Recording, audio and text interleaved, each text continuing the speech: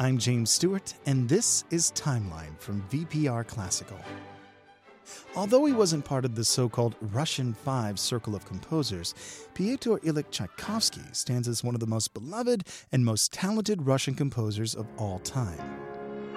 Tchaikovsky started taking piano lessons at the age of 4 and quickly surpassed the skills of his teacher.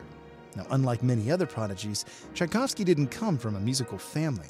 His father was a metalworks engineer, but supportive of his son's musical development. Tchaikovsky, however, was deeply attached to his mother, so it was devastating when his mother left the family when he was 10 and died when he was 14. Music was his only comfort.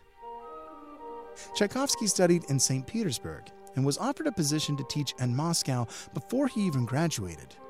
During these early years, he was desperate for the approval of the Russian Five, a circle of composers in St. Petersburg dedicated to bringing a Russian identity to their music. He developed a rocky but beneficial relationship with Maily Balakirev. They both admired each other's talents, but Balakirev was highly skeptical of anyone with a conservatory background. Tchaikovsky did his best to incorporate the older composer's suggestions. Obviously, something worked, because Tchaikovsky's first masterpiece, Romeo and Juliet, was completed after several rounds of critique and revision with Balakirev. After 1870, Tchaikovsky all but abandoned his quest for high nationalism, writing such masterworks as Swan Lake.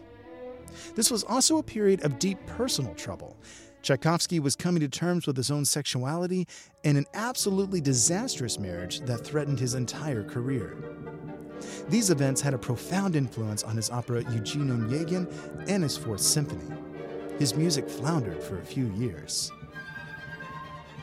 The next decade saw a renewal of Tchaikovsky's creative output and some international attention. He composed The Nutcracker and received a high-profile appointment in Moscow from the Tsar. However, Tchaikovsky struggled more and more with his own identity and a severe nervous condition.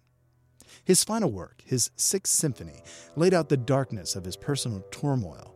The 4 movements of this programmed symphony are based on life, love, disappointment, and death. Tchaikovsky died 9 days after finishing this work. Most believe that it was a suicide in response to a horrible accusation which could have destroyed his reputation. Tchaikovsky's music became even more popular after his death. His works walk a fine line between Western tradition and 19th century nationalism. The end result is a catalog of pieces that display the man, his passion, and his pain for the entire world to see. Find out more about Tchaikovsky and follow the timeline at vpr.net/classical.